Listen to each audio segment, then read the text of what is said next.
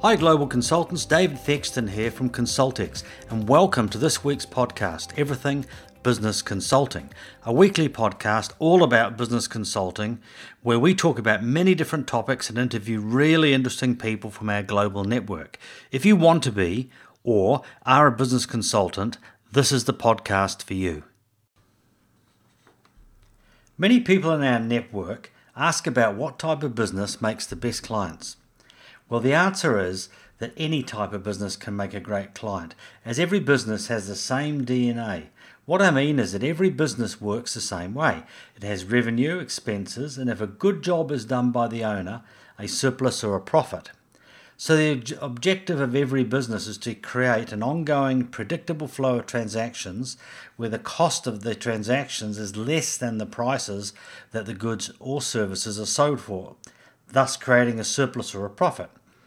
Yet so many business owners have no idea of this very simple business principle, and they get all caught up in the euphoria of having a new business and doing things that lose money. Also loses their equity or liquidity as their business hurtles towards bankruptcy, and they do not even know what's going on, and they tend to blame everything on themselves, and in some instances on external circumstances.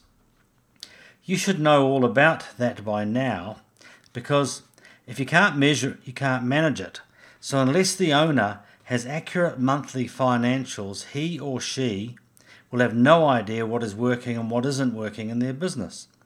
And you know that business owners are not stupid people, because if they had access to accurate monthly reports and they knew they were losing, let's say, $20,000 a month, they'd be concerned and they would try to do something about it. But what's really happening is they're flying blind. I want to tell you about some of my clients of mine over the years when we lived in Australia, and specifically drill down into their financial situation to show you some of what you might expect to see out there in the marketplace. And I think you'll be surprised when you get out there just how bad things can get. So the first is a case history. We'll call it case history number 1, and it was a sports supplement manufacturer and distributor. And for the purposes of this example, we'll call the business Apex Sports. Apex had been in business for about 5 years when I met the owner at a networking event. He actually had once owned a home water business in Sydney and had sold it some years before he started Apex. He had premises made up of a factory and a warehouse in an industrial area on the Gold Coast, Queensland, Australia. The business employed around about 35 people, 20 in production and warehousing, 10 in sales and 5 in administration.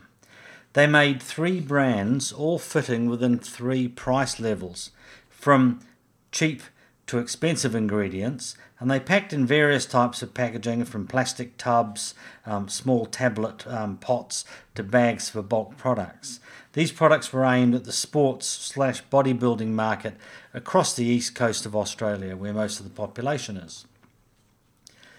When I first started with Apex, I asked to get the latest monthly reports, but the owner was unable to give them to me because, and I quote, "we only have accounts at the end of the financial year." They actually had a full-time accountant, so I asked him if he could prepare some regular monthly accounts for me, and he said that he saw no reason for him to do this, and he only would do this if the owner instructed him to do so. So I went to the owner and explained to him the importance of having these monthly reports so we could manage the business better, and he agreed to instruct the accountant to do so. So every week in the weekly team meetings, I asked him how he was progressing, and the answer was always the same: sometimes next week. 2 months went by and still no accounts. So I arranged a meeting with the accountant privately and the owner, and I openly discussed that we needed those accounts so we could measure progress in the business. The accountant said he would do his very best to try for next week. 2 more weeks had gone by, and this was now week 10, and the business plan was held up because we had so little financial information to work on to prepare forecasts. I arranged another meeting between the two of them, and once again hollow promises from the accountant. I did get a draft set of year-to-date numbers in week 12, but they were in such a mess that they were completely useless to us. I had another private meeting with the owner and discussed that this situation, it just wasn't acceptable for such a large business. And I do need to add that the business was progressively finding it harder to pay its bills. I convinced the owner to let me work with the accountant and help him sort out the books, and he agreed. So that was what I did. I had a weekly meeting with the accountant and I micromanaged what he needed to do.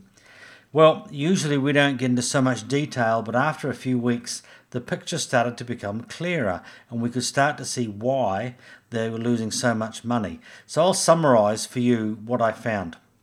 This wasn't everything, this is just the main points. The accounts receivable, or the debtors, were around 120 days overdue, and the two ladies who were in control of the collections were not being managed properly, if at all. They had no targets, and the whole process was very loose and inaccurate. The accounts payable / creditors, we call them down here, was around the same as the AR/DR at 120 days, and over half of the suppliers had the business on stock credit or cash with order. The payroll was in a mess, and it was a full-time job for this employee, the pay clerk, to keep on top of it. The systems were appalling. It took a few weeks to get the product costs and pricing system into a usable state for it to become useful. And what I found was that the margins across the product range of around 200 products ranged from a loss zero margin or a loss margin to a gross margin of around about 30%. The average across the whole product range was around 10%. But of course, you need to be careful with averages, because do you know if you put one of your feet in a bucket of boiling water and the other foot in a bucket of freezing water, on average you'll be okay? Yeah, right. I also discovered that there was no dual checks on banking, and the business did take in quite a large amount of cash. Now, one thing I want to point out is that all of these things that I've just mentioned to you are relatively simple to put a process in place to fix it. But yet, most companies don't do that. Part of our system is that once you start to pull a business apart in pieces and look at each of the problems individually, it becomes very simple to actually find a solution for them and put the task in place. On the next case history, I'll take you through what was wrong and what the solutions were. But to carry on with this business, so everything was in a mess, and it took me a lot longer to tidy up the financial side of the business before we could move forward in the usual manner, at around 16 weeks, which is a long time. And this was because of the extra work that I had to do. And by the way, I charged a lot more for those weeks than what we would normally charge, because it was basically a rescue situation.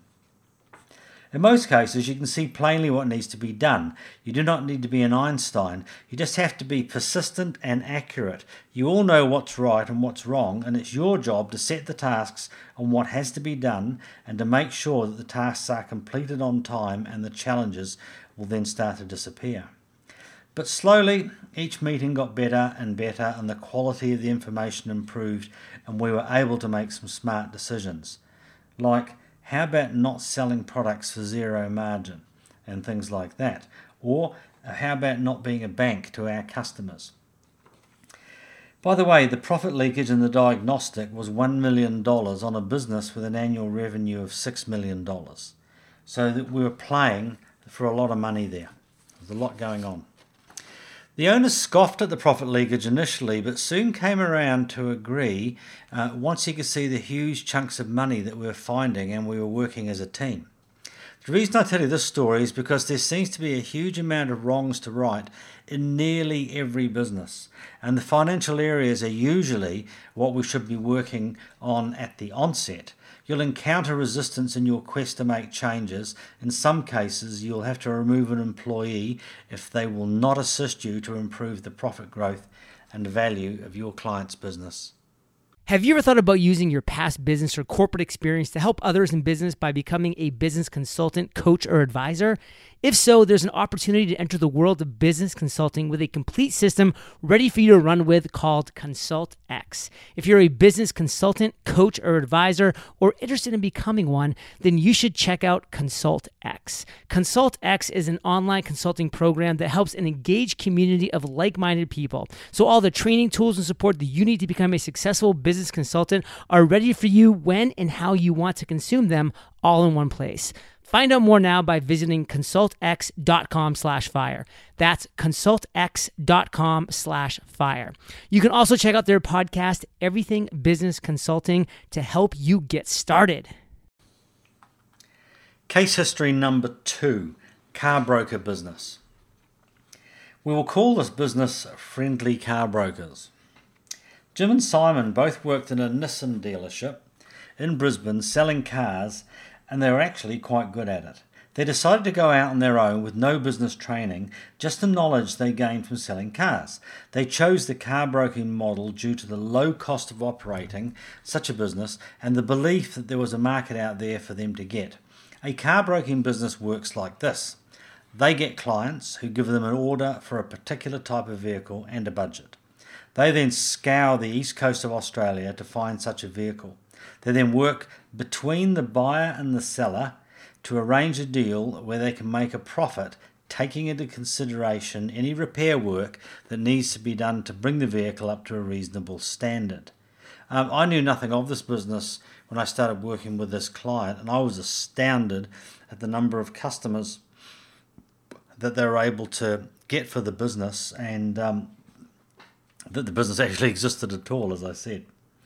I met the owners at a networking meeting. In fact, it was after a 45-minute presentation that I gave to the group. When I finished, 3 people asked for my card, and all of them became clients.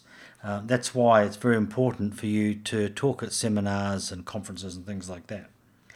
Anyway, like all consulting relationships, I asked them for a set of year-to-date and monthly accounts, and this met with a blank stare. It seemed that most of the market has been trained by accountants to accept annual accounts at around 3 to 6 months after the end of the financial year, so they had nothing of much use, as the last set of accounts was 2 years old.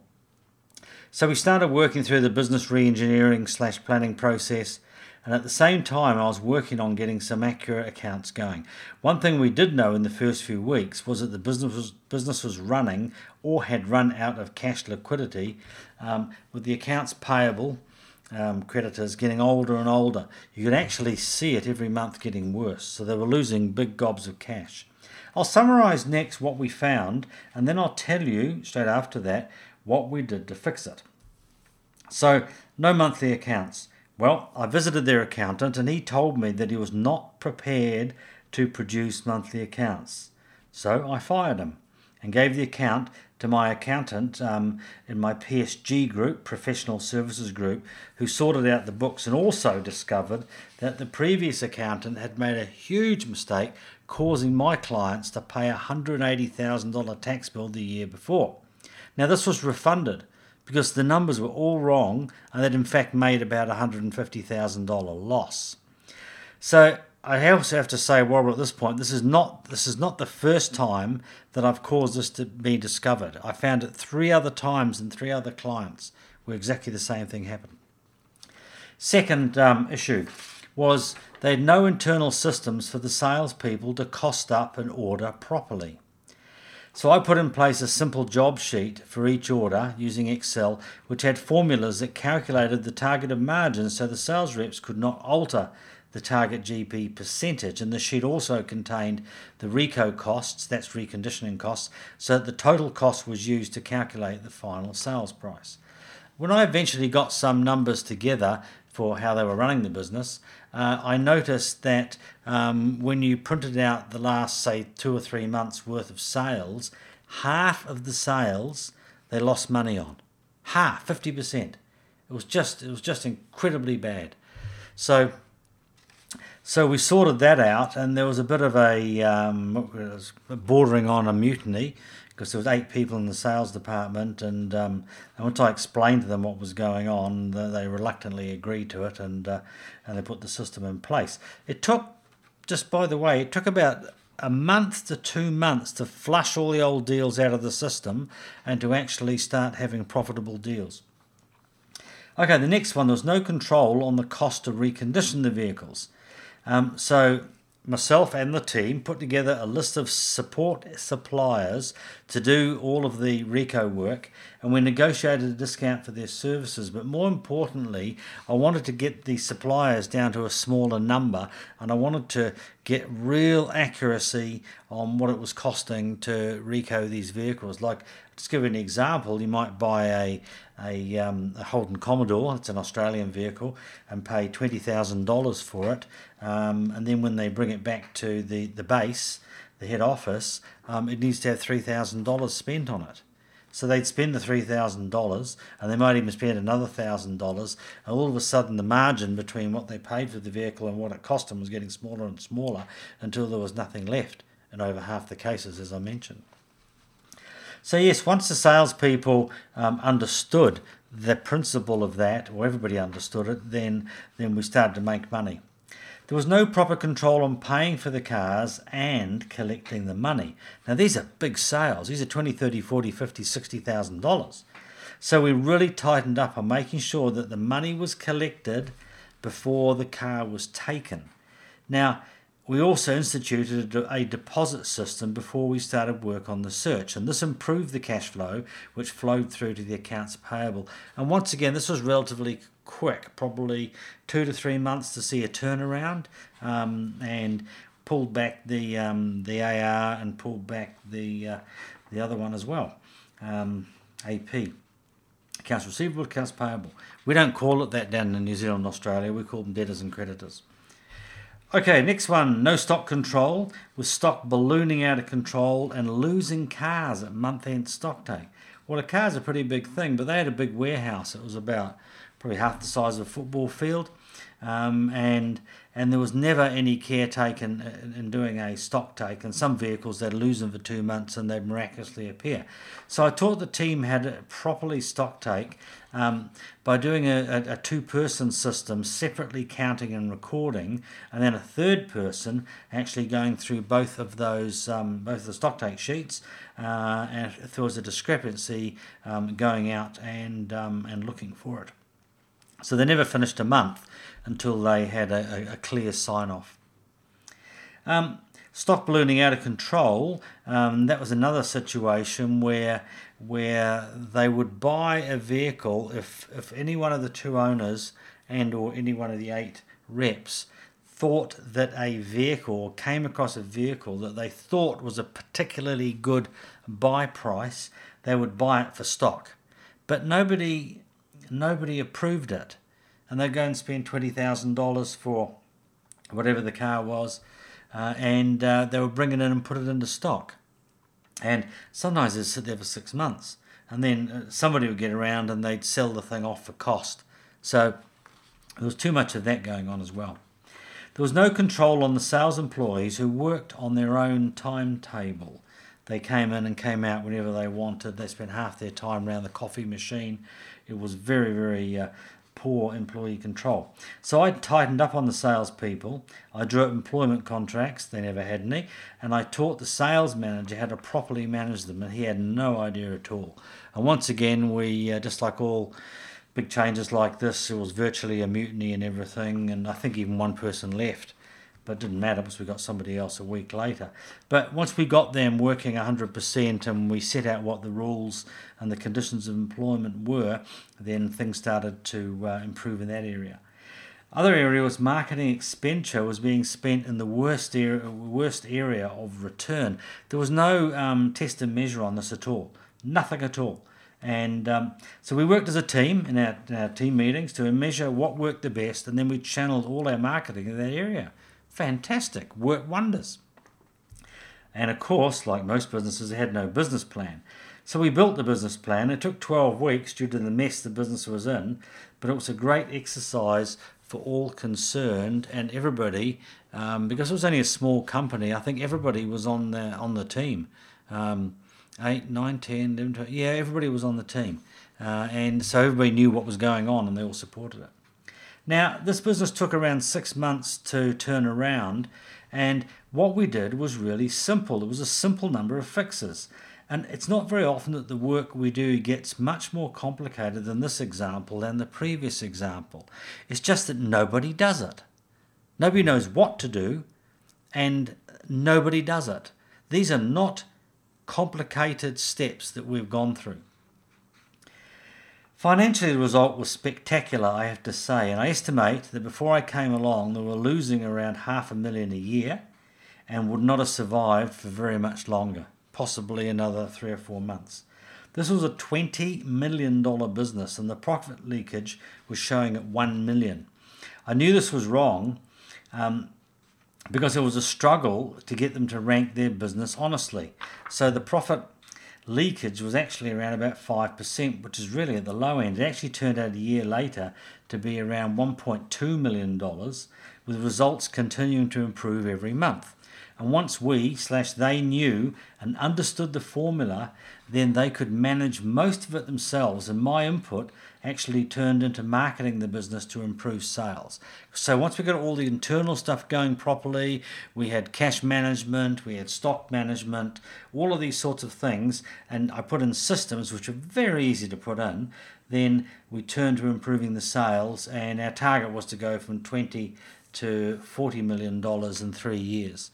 I never got to stay that long with them because we actually returned back to New Zealand and we moved back here completely. So they're actually up to annualizing at about 24 million when we left to come back here. Well, I hope you've enjoyed these 2 examples. They're quite typical of the mess that most businesses are in, and it only takes a sensible approach like we've discussed to turn them around, as most businesses have a bucket load of cash being lost to profit leakage, and all it takes is someone like you to take the lead and make things happen. If you're a business consultant, coach, or advisor, or interested in becoming one, then you should check out the Consult X Business Success Program. Find out more today by visiting consultx.com/fire, and be sure to subscribe to their podcast, Everything Business Consulting.